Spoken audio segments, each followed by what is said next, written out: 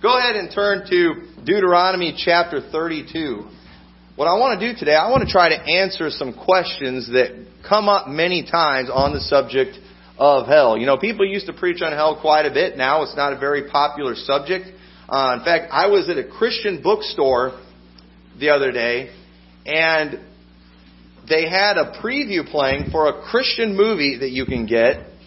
And I'm watching the preview for this movie, and they're selling this at a Christian bookstore, and it was about a guy who kind of took on the religious establishment, basically proving from the Scriptures that there is no hell in the way that we teach it.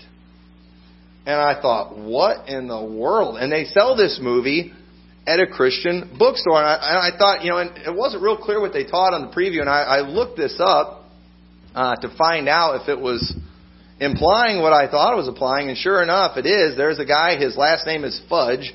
The movie's called Hell and Mr. Fudge, I guess. And he figured out that, you know, hell, it's all figurative. There is no eternal torment, eternal punishment. And they're selling this movie at a Christian bookstore. So I don't know. You know, I have a tough time keeping up with all the trends and everything. So is it now, you know, I mean, is it just accepted amongst Christianity today that there is no hell? I don't know. You know, I try to stay in the book, and but it's really sad. But I want to try to answer some questions, because there are some questions that come up when you start talking about hell. And these questions, all of them, I'm just going to admit it to you right now, I've asked myself these questions. And I'm going to guess that probably some of you have asked these same questions to yourself before. And I want to answer them from the Scriptures to you. And I want to show you also one of the reasons that we ask these questions, and one of the reasons, too, I believe somebody could actually get a movie made about him when he comes up with the idea that there is no such thing as hell, is whether we want to admit it or not, in many areas we have been brainwashed, folks. We are brainwashed, and nobody wants to admit we're brainwashed in anything. But I want to show you, I believe that even right now, I am brainwashed, I guess you could say, in some ways. But at the same time, the reason I believe what I do about hell, it has nothing to do with my intellect, what I think, what I figured out. It's just my faith in the Scriptures. And because the Bible says so, I believe it. And even though there are things that maybe don't necessarily set well with me, and maybe I don't even like, I will admit it's because I've been brainwashed. Okay? I live in the same country you all do. I'm part of the same culture and everything. But let's look at some things about the Scriptures, what the Scripture says about hell. What we're going to look at right now is the very first time hell is ever mentioned in the Bible. And in Deuteronomy chapter 32, verse 15, it says, "But Jeshurun waxed fat." And this is an affectionate term for Israel. They've waxed fat and kicked. "Thou art waxen fat, thou art grown thick, thou art covered with fatness." Then he forsook God, which made him, and lightly esteemed the rock of his salvation. They provoked him to jealousy with strange gods. With abominations provoked they him to anger. They sacrificed unto devils, not to God, to gods whom they knew not, to new gods that came newly up, whom your fathers feared not. Of the rock that begat thee, thou art unmindful, and hast forgotten God that formed thee. And when the Lord saw it, He abhorred them because of the provoking of His sons and of His daughters. And He said, I will hide my face from them, and I will see what their end shall be, for they are a very froward generation, children in whom is no faith. They have moved me to jealousy with that which is not God. They have provoked me to anger with their vanities. Then I will move them to jealousy with those which are not a people. I will provoke them to anger with a foolish nation. And I don't know if y'all realize that this right here is a prophecy about us. Okay, this is a prophecy about us as Gentiles. We are the ones who are not a people. We were the ones, our ancestors, they weren't seeking after God. They weren't seeking after righteousness. We learn that in Romans. And in fact, Romans chapter 10, verse 19, quotes this very passage that we're reading. And he says, But I say, did not Israel know? First Moses saith, I will provoke you to jealousy by them that are no people, and by a foolish nation I will anger you. That was a prophecy right here about one of these days, God turning to the Gentiles, because the Jews, they did not accept the Messiah. They did not not only did they not accept the Messiah, they didn't accept the very law of God that He gave them. Throughout the Old Testament, we see them rejecting God, turning from God, not obeying His commandments. And then they would have a temporary revival. God would be merciful to them, and they would reject again and again and again. And let me tell you something.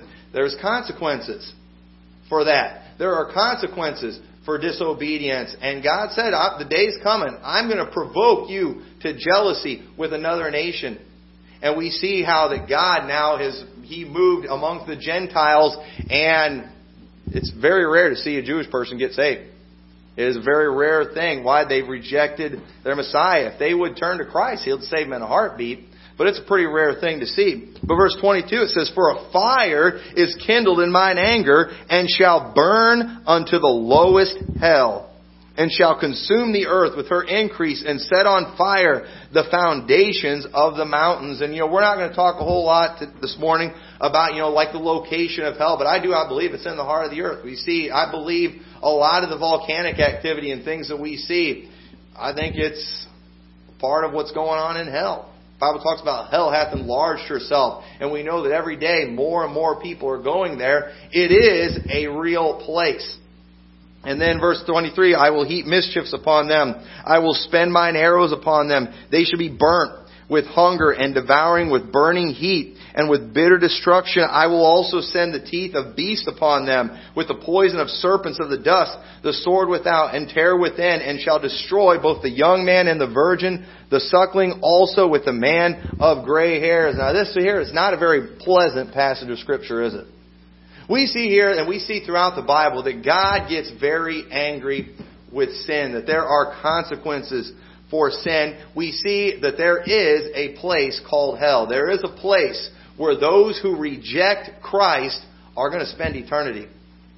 And it's not a pleasant thing. And I'm not going to talk a whole lot today about the fires of hell. You've heard the stories. We know about the flames of hell and the torments of hell. We know the story of the rich man who died and was buried, and in hell he lifted up his eyes being in torments. We know all those stories, but questions come to mind when we start talking about hell, because it is an unpleasant thing. It's something a lot of people don't even like to think about, but I think we need to remind ourselves of this. I think it's something that needs to be preached on more and more.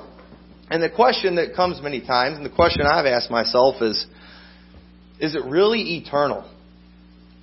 Does it really go on forever? Is it really a never-ending torment, a never-ending destruction? Mr. Fudge says, the fire that can't be quenched and all that. He says that it's just a fire that you can't put out, but it basically just burns up the soul and poof, they're gone. And we're going to see that doesn't line up with Scripture one bit. We see it's an eternal thing. Mark chapter 9 verse 43 says, "And if thy hand offend thee, cut it off. It is better for thee to enter into life maimed than having two hands, to go into hell, into the fire that shall never be quenched. And where the worm dieth not, and the fire is not quenched. And if thy foot offend thee, cut it off. It is better for thee to enter into life halt than having 2 feet to be cast into hell, into the fire that shall never be quenched, where their worm dieth not, and the fire is not quenched. And if thy eye offend thee, pluck it out. It is better for thee to enter into the kingdom of God with 1 eye, than having 2 eyes to be cast into hellfire, where their worm dieth not, and the fire is not quenched." Why does it keep saying that over and over again, where the worm dieth not, and the fire is not quenched? It just keeps saying that over and over again. Wasn't one time enough? I think part of it's a reminder that this is an eternal torment. It's one that doesn't go away. The people who don't believe there's an eternal hell, they say the fire that can't be quenched, it just means you can't put it out. But it burns up everything, and boom, it's gone. Well, then why does it mention where the worm dieth not? Why doesn't it go away? And I believe there's another reason that Jesus keeps mentioning where the worm dieth not and the fire is not quenched. Look at Isaiah chapter 66.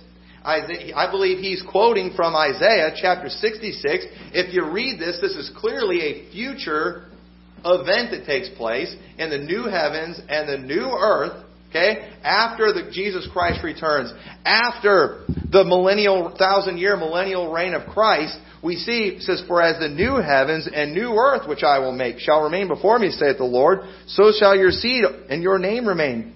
And it shall come to pass that from one new moon to another, and from one Sabbath to another, shall all flesh come to worship before me, saith the Lord.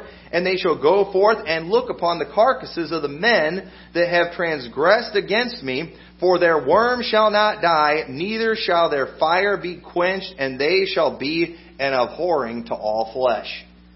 Right there we see, once again, that eternal flame, that eternal fire, one that does not go away. And in many of the modern translations of the Bible today, they have completely removed all those verses where it says, where their worm dieth not and the fire is not quenched. They've just taken it out.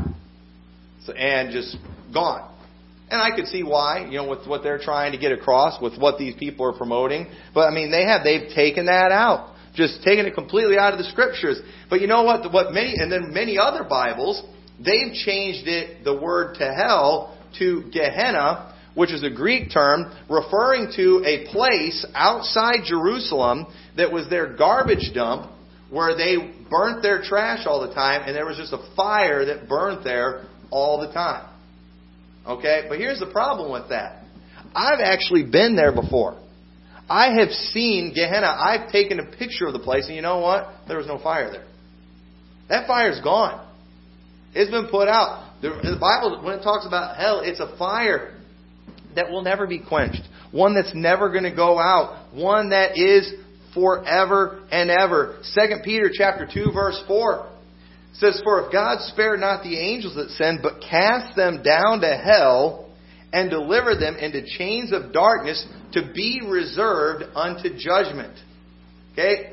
Here's a passage just reminding us that God punishes sin. God is always going to deal with sin. And we see here that these angels that sin, even the angels God cast to hell. And they are there. They are reserved unto the day of judgment. What's that all about? Well, we know one of these days there's going to be a great white throne of judgment. And death and hell are going to deliver up all the dead that are in it. And all those who are in hell are going to stand before God. Why? Because their souls have not been burned up. They are still there, and they are going to stand before God at a great white throne of judgment. And then death and hell is going to be cast into the lake of fire. And we'll look at some of those scriptures here in a little bit, but we see that there's a purpose for hell. Hell is temporary. Okay? Hell is temporary. It's until the lake of fire. Okay? They go from hell to the lake of fire, which I think we can only assume is probably worse. So, I don't know where these people are getting it. I know why I can understand why people don't like hell.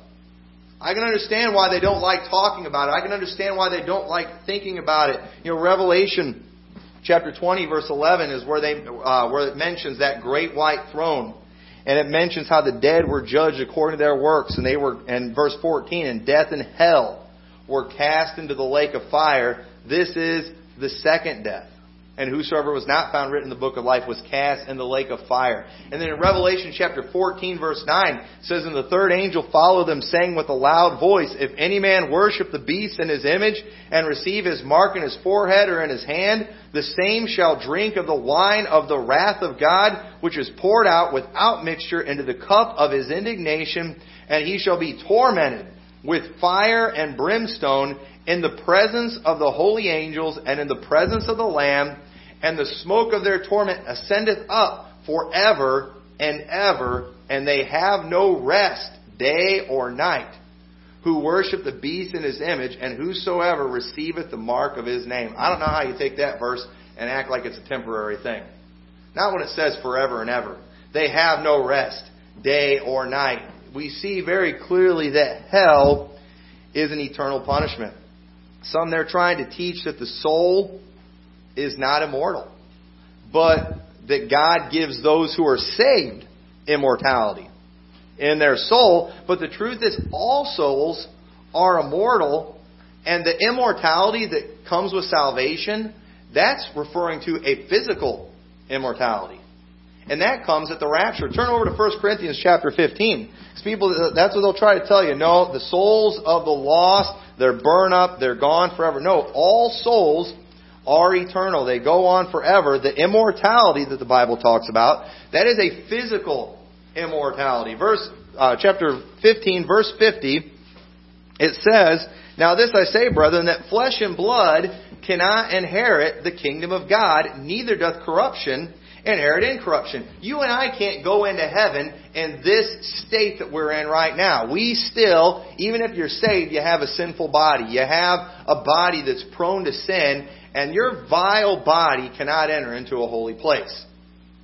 But at the same time, we see something's going to change one of these days. Verse 51, behold, I show you a mystery.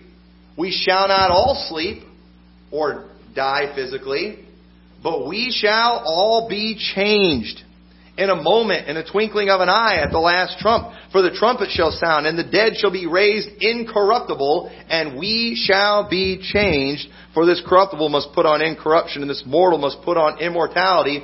So when this corruptible shall have put on incorruption, and this mortal shall have put on immortality, then shall be brought to pass the saying that is written, death is swallowed up in victory. O death, where is thy sting? O grave, where is thy victory?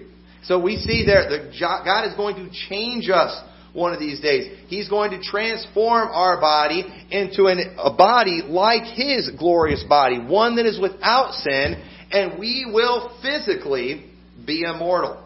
But your soul is already immortal. Your soul is already something that is eternal, that's going to go on forever. None of our bodies that we have today are forever.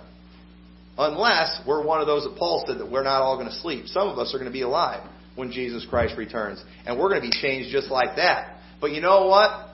If the Lord tarries is coming for a while, eventually we're going to die. Our bodies are going to be put in the ground and they're going to rot away to nothing.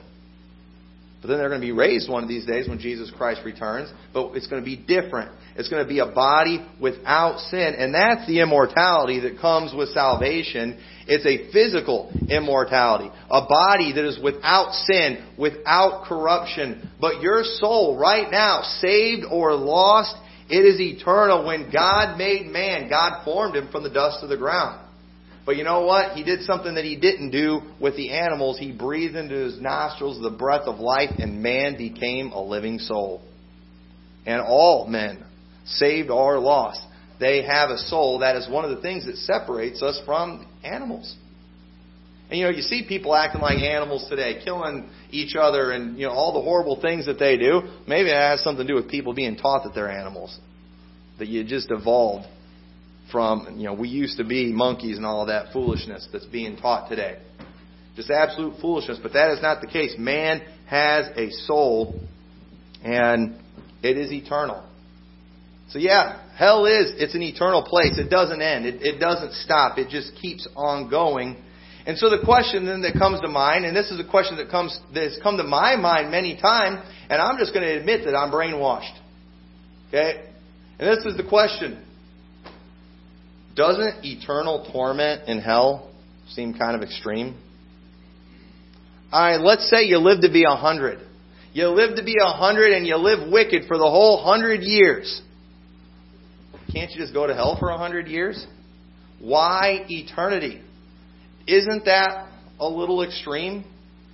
I mean, come on. Just give them a break. Let some people go to hell a little longer than others, depending on how bad they were. Listen, God, He's always just in what He does. Okay? And we accept that by faith, even if we don't understand everything. But I'm going to tell you, this attitude, hell seems kind of extreme. And that's why people don't like it. Oh, no, that's too much. No, none of y'all deserve to go to hell. No, I wouldn't send any of you to hell.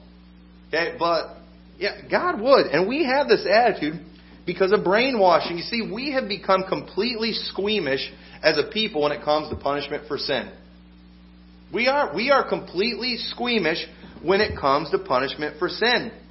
Fear of punishment has always been a huge deterrent from sin. That is how people and societies have existed as long as they have. They have had consequences for sin. We were just reading on Wednesday, that Code of Hammurabi that they had thousands of years ago. Man, they killed people for everything. Stealing, they killed people for it. That would help. There would be less stealing if you put people to death for it. The death penalty is illegal. in many states today. And we wonder why we're seeing all the murder and rape and things that go on in our country. There is no deterrent. I just read a story. After I finished this message, I saw a news article about a lady who went and she robbed a bank so she could go back to prison.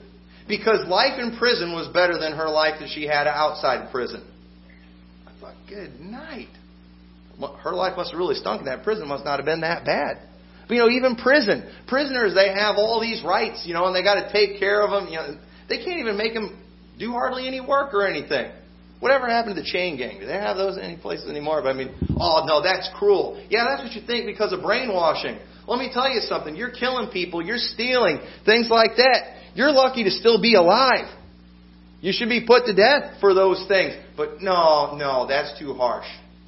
We don't believe in cruel and unusual punishment. Listen, Proverbs 23 verse 13 says, "Withhold not correction from the child. For if thou beatest him with the rod, he shall not die." We've got to modernize that translation right there. You can't say beat. Because, if you spank him, we can come up with something nicer than that. If you correct him with rod, sounds too harsh too. Okay, we can come up with a better translation, can't we? No, if thou beatest him with a rod, he shall not die. Now, why did it say that? Because have you ever, nobody confess you spank your kids. You don't want anybody to get in trouble, with the law.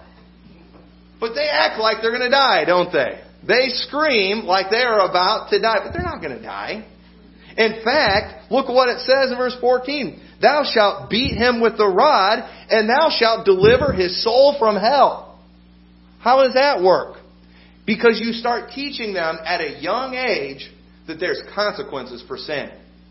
They should learn at a young age there's consequences for sin. But you know what? Kids today are being taught no consequences for their sin. They misbehave, no consequences. They backtalk their parents. They dishonor their parents, no consequence. They go to school. They lie and cheat. Well, we can't give them detention. We can't spank the kids in school. We can't flunk the kids in school. No child left behind. No consequences for their sin. And then they grow up, and then they're thinking, I want money. I want to be able to, have a living or whatever. And they get a job, and they find out, hey, you can get fired for not showing up for work. And the thing is, in our country today, somebody can be pathetic, lazy, and worthless. And you know what? Then the government's going to come, and they're going to take care of all their needs. Why? No consequences. You know what a consequence is for being lazy, pathetic, and worthless? You get hungry.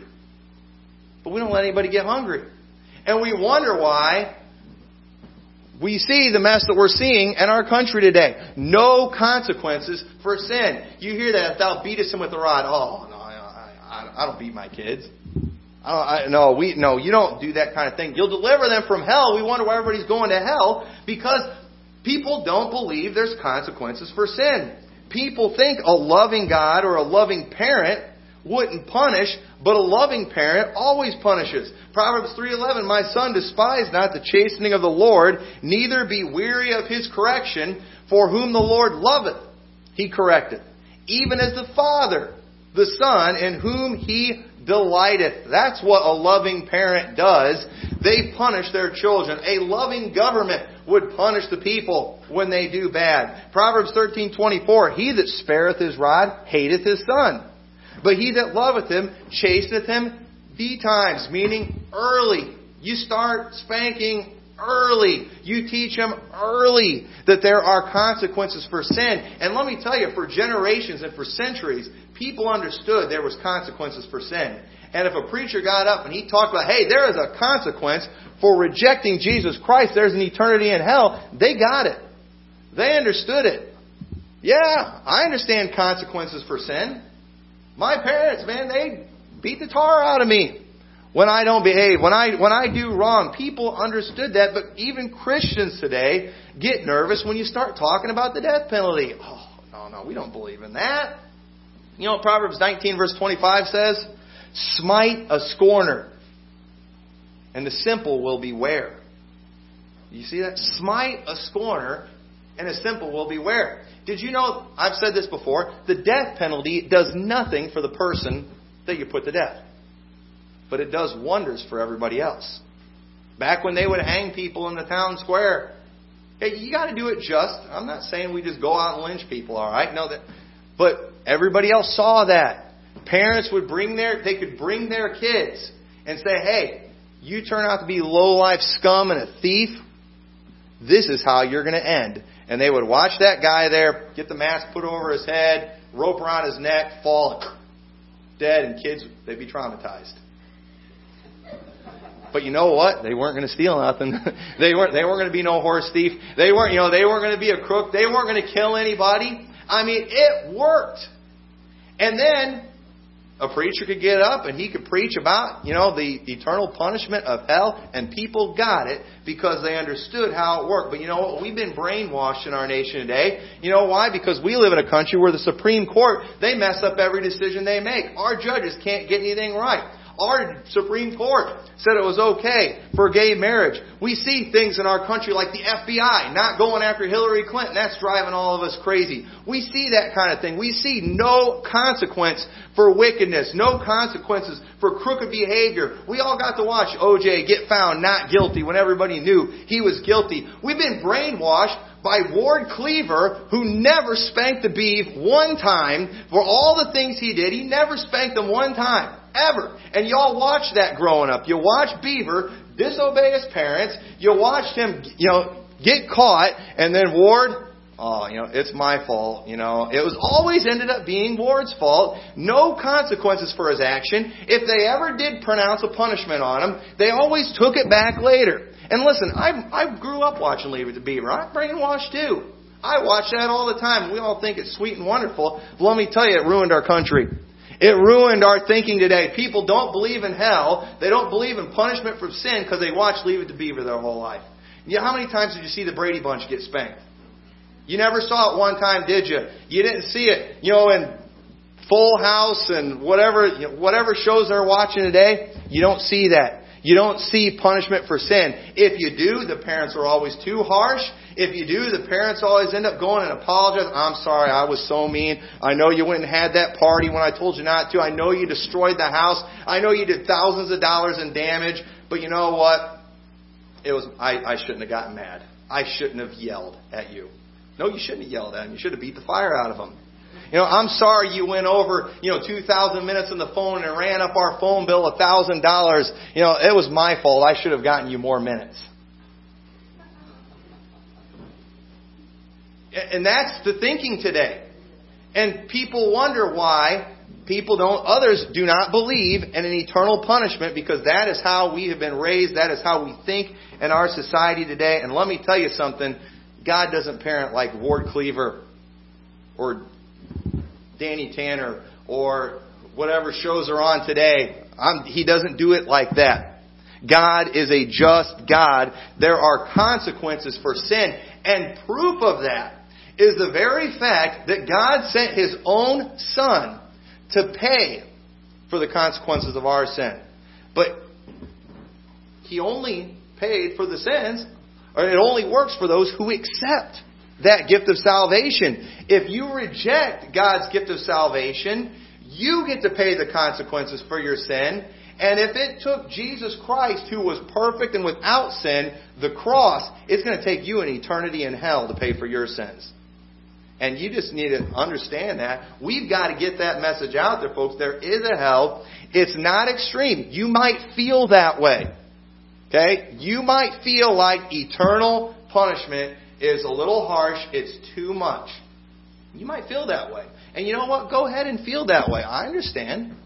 I get it. I watch the same things you guys watched. I live in the same country you do, with the same unjust judges and the same unfairness that goes on. I get it. But I also understand that I'm wrong. And how I feel is wrong. And you know what? I'm going to accept what the Scripture says. And yes, there is consequences for sin. Deuteronomy chapter 27. Turn over there.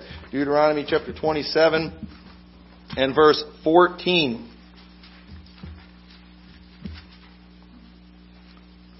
And the Levite shall speak and say unto all the men of Israel with a loud voice. And I'm not going to read through all this. But I love how he says, we don't need preaching where the preacher gets up and yells at people and gets on people's sin. No, you know what they were supposed to do? The Levites would get up and they would do it not with a quiet voice, with a loud voice, and they would read, "Cursed be he that setteth light by his father or his mother," and all the people shall say, Amen. And it goes and it just names off all these things. Hey, cursed if you do these things. Cursed if you don't do these things. Cursed is he that doesn't honor his father and his mother. That curses his father and mother. There's a curse on you. And everybody said, Amen. So be it. That's fine. We'll take it. We'll take the punishment. We will suffer. We will die. It says in the end, "Cursed be he," in verse 26, "that confirmeth not all the words of this law to do them, and all the people shall say, Amen." And we see that mentioned in Galatians chapter 3. In verse 10, the Bible quotes that very scripture saying, "Cursed is he that doesn't keep every bit of the law." In other words, everyone who does not keep all of the law, you're cursed. You spend eternity in hell. That's where you go. And thank God Jesus Christ came and He became the curse for us, because it says, "Cursed is everyone that hangeth on a tree." He became a curse for us. He died for our sins. But once again, if you don't accept that gift of salvation, then you're going to hell. You will spend eternity there. That is the consequence of sin. And no eternal punishment. It's not extreme. People don't understand what a big deal it was for Jesus to die for our sins, because we're so used to evil going unpunished in the world. But when it comes to our sins, they were paid for by the blood of Jesus. But you know what? Today, people, they become completely unfazed when you talk about the death of Christ. When you talk about punishment for sin, it doesn't even faze them. It doesn't register. Why? They've not been punished for their sin. They've gotten away with things over and over again. Everything they've ever watched, we see all the time. People walking for their crimes. We see unjust judgments being handed down. We're used to no major consequences. It's like, especially too, people have money. They can get good lawyers and they can get out of anything.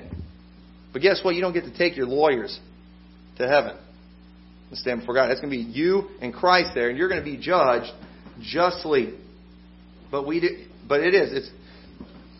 There was a time when you talked about the cross, people got it. They understood, hey, Jesus was paying the consequences for my sins.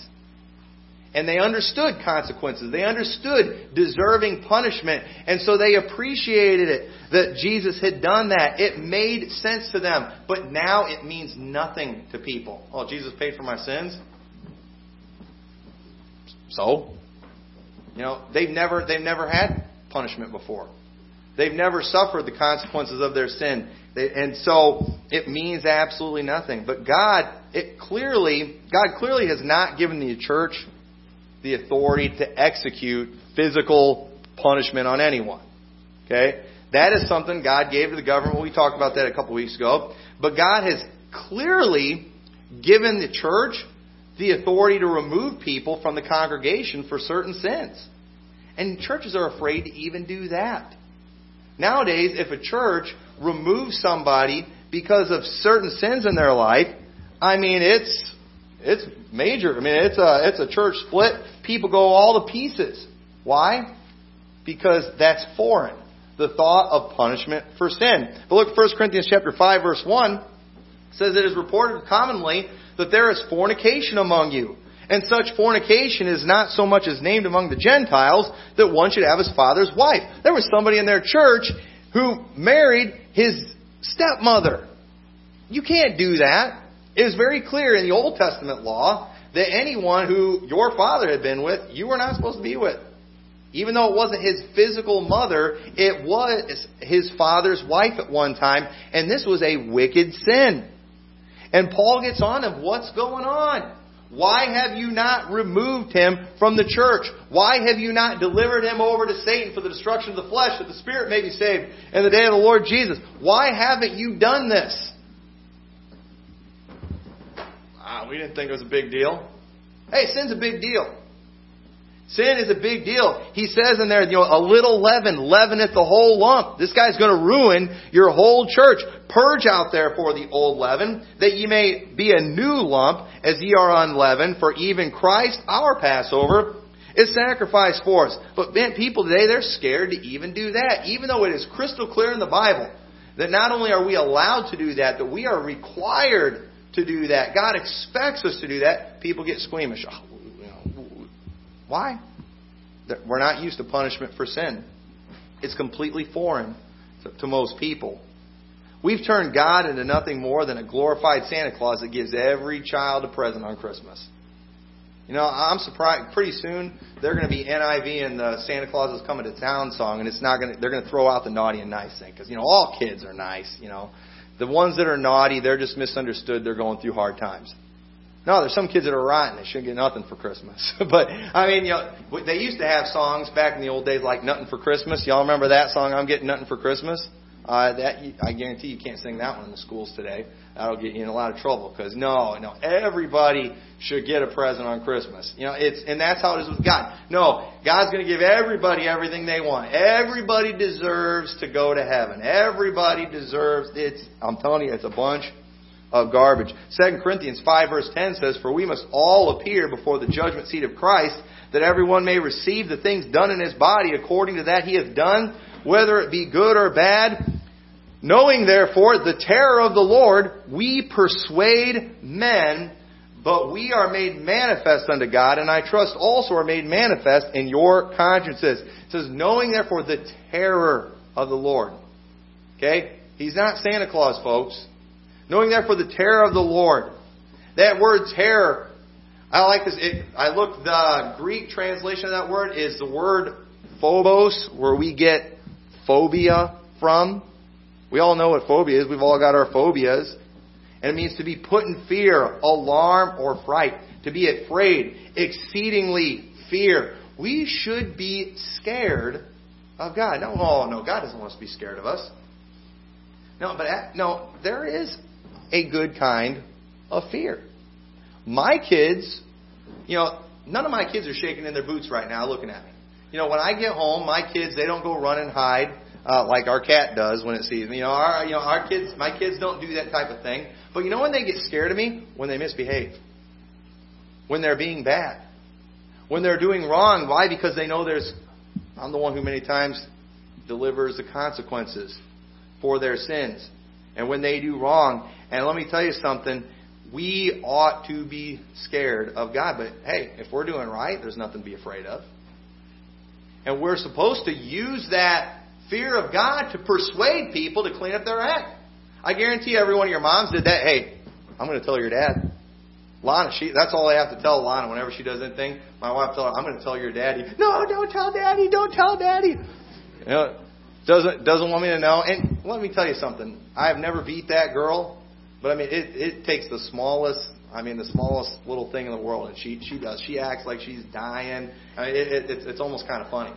What it takes. Just don't tell Daddy. Why? There's a fear. Most time when I come home, she's usually runs outside. She's all excited to see me. But when she's done something bad, it's don't tell Daddy. Don't tell Daddy. Why? It's a good fear. She understands there's consequences for doing wrong. People used to get that. They understood that. People feared God. They didn't see Him as this Santa Claus that just gives people everything they want. They understood that He was a just God, and He is our Father, and He will punish our sins. They believed that verse in the Bible where it said, For whom the Lord loveth, He correcteth. Even as the Father, the Son in whom He delighteth. They knew that verse.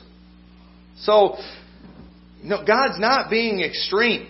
Let's just admit we're brainwashed and just believe the Bible. Okay? Eternal punishment it's not too much. It's what we deserve. And if we understood that we deserve that, we'd thank God for our salvation more and more every day. Maybe we wouldn't want to take advantage of the grace of God like people are doing today. Even Christian people, sin's no big deal. It is a huge deal. Jesus had to die on the cross for your sins. There is a consequence that He paid for your sins. Don't you take advantage of the grace of God. Don't you go out there sinning that grace may abound. God forbid that you would do something like that. That you would have such a wicked attitude. God forbid. But today people think nothing of it. So then the last question, real quickly, I'll answer this one. Wouldn't we have been better off just never having existed? Think about that. Wouldn't we have been better off? None of us asked to be born. Okay? But the truth is, yeah, you're better off never having been born than going to hell. I'll admit that. You know, it says in Mark 14:20, and he answered and said to them, it is one of the 12 that dippeth with me in the dish, talking about Judas, the Son of Man indeed goeth as it is written, but woe to that man by whom the Son of Man is betrayed. Good were it for that man if he had never been born. Yeah, fine, I'll give you that one. Okay, but here's the thing. It's not God's fault that you were born, just like it's not God's fault that there's sin in the world. God gave man a free will. Despite what some people try to teach, God gave man a free will. Proof of that, He put man in the garden. He put 2 trees there. The tree of the knowledge of good and evil and the tree of life. He told him, don't take of that tree of the knowledge of good and evil. Why would He do that? He's given him a choice. He gave him a free will. Man sinned. And when God made everything, it was very good, but man messed everything up. Okay, and if you are mad that you're here, well, you can either get mad at your parents or you could accept the gift of salvation. And you know what? I said, you didn't ask to be born, but guess what? You were born. Guess what? You're here. And I wouldn't waste my time getting mad at God or getting mad at my parents. I would say, you know what? Okay, I'm here. Give me that free gift of salvation. Well, I'm glad I don't have to do anything to earn it because I can't. I'm glad I don't have to be good enough to deserve it because I can't be good enough to deserve it. But you know what I can do? I can accept that free gift of salvation. And whether you like it or not, if you don't, you'll spend eternity in hell. It doesn't go away. Your soul is eternal. Accept that gift of salvation and then thank Him that even though man rejected Him, even though we deserve hell, whether you agree with it or not, thank Him that you don't have to go. Accept that gift of salvation. He'll give it to you if you ask. Believe in the Lord Jesus Christ and thou shalt be saved. If we confess our sins, He's faithful and just to forgive us our sins and to cleanse us from all unrighteousness. So those are some answers, I believe, to questions that come up about hell. And I hope we will remember these things. It is a real place. Let's do something to warn people about it. Let's not shy away from it. Let's not go with the modern teaching that it's temporary or it's all figurative. It is a real, literal place that will never end. And so I think we need to get fired up and warn some people, pull them out of the fire so we can see more people saved. So with that, let's all stand together.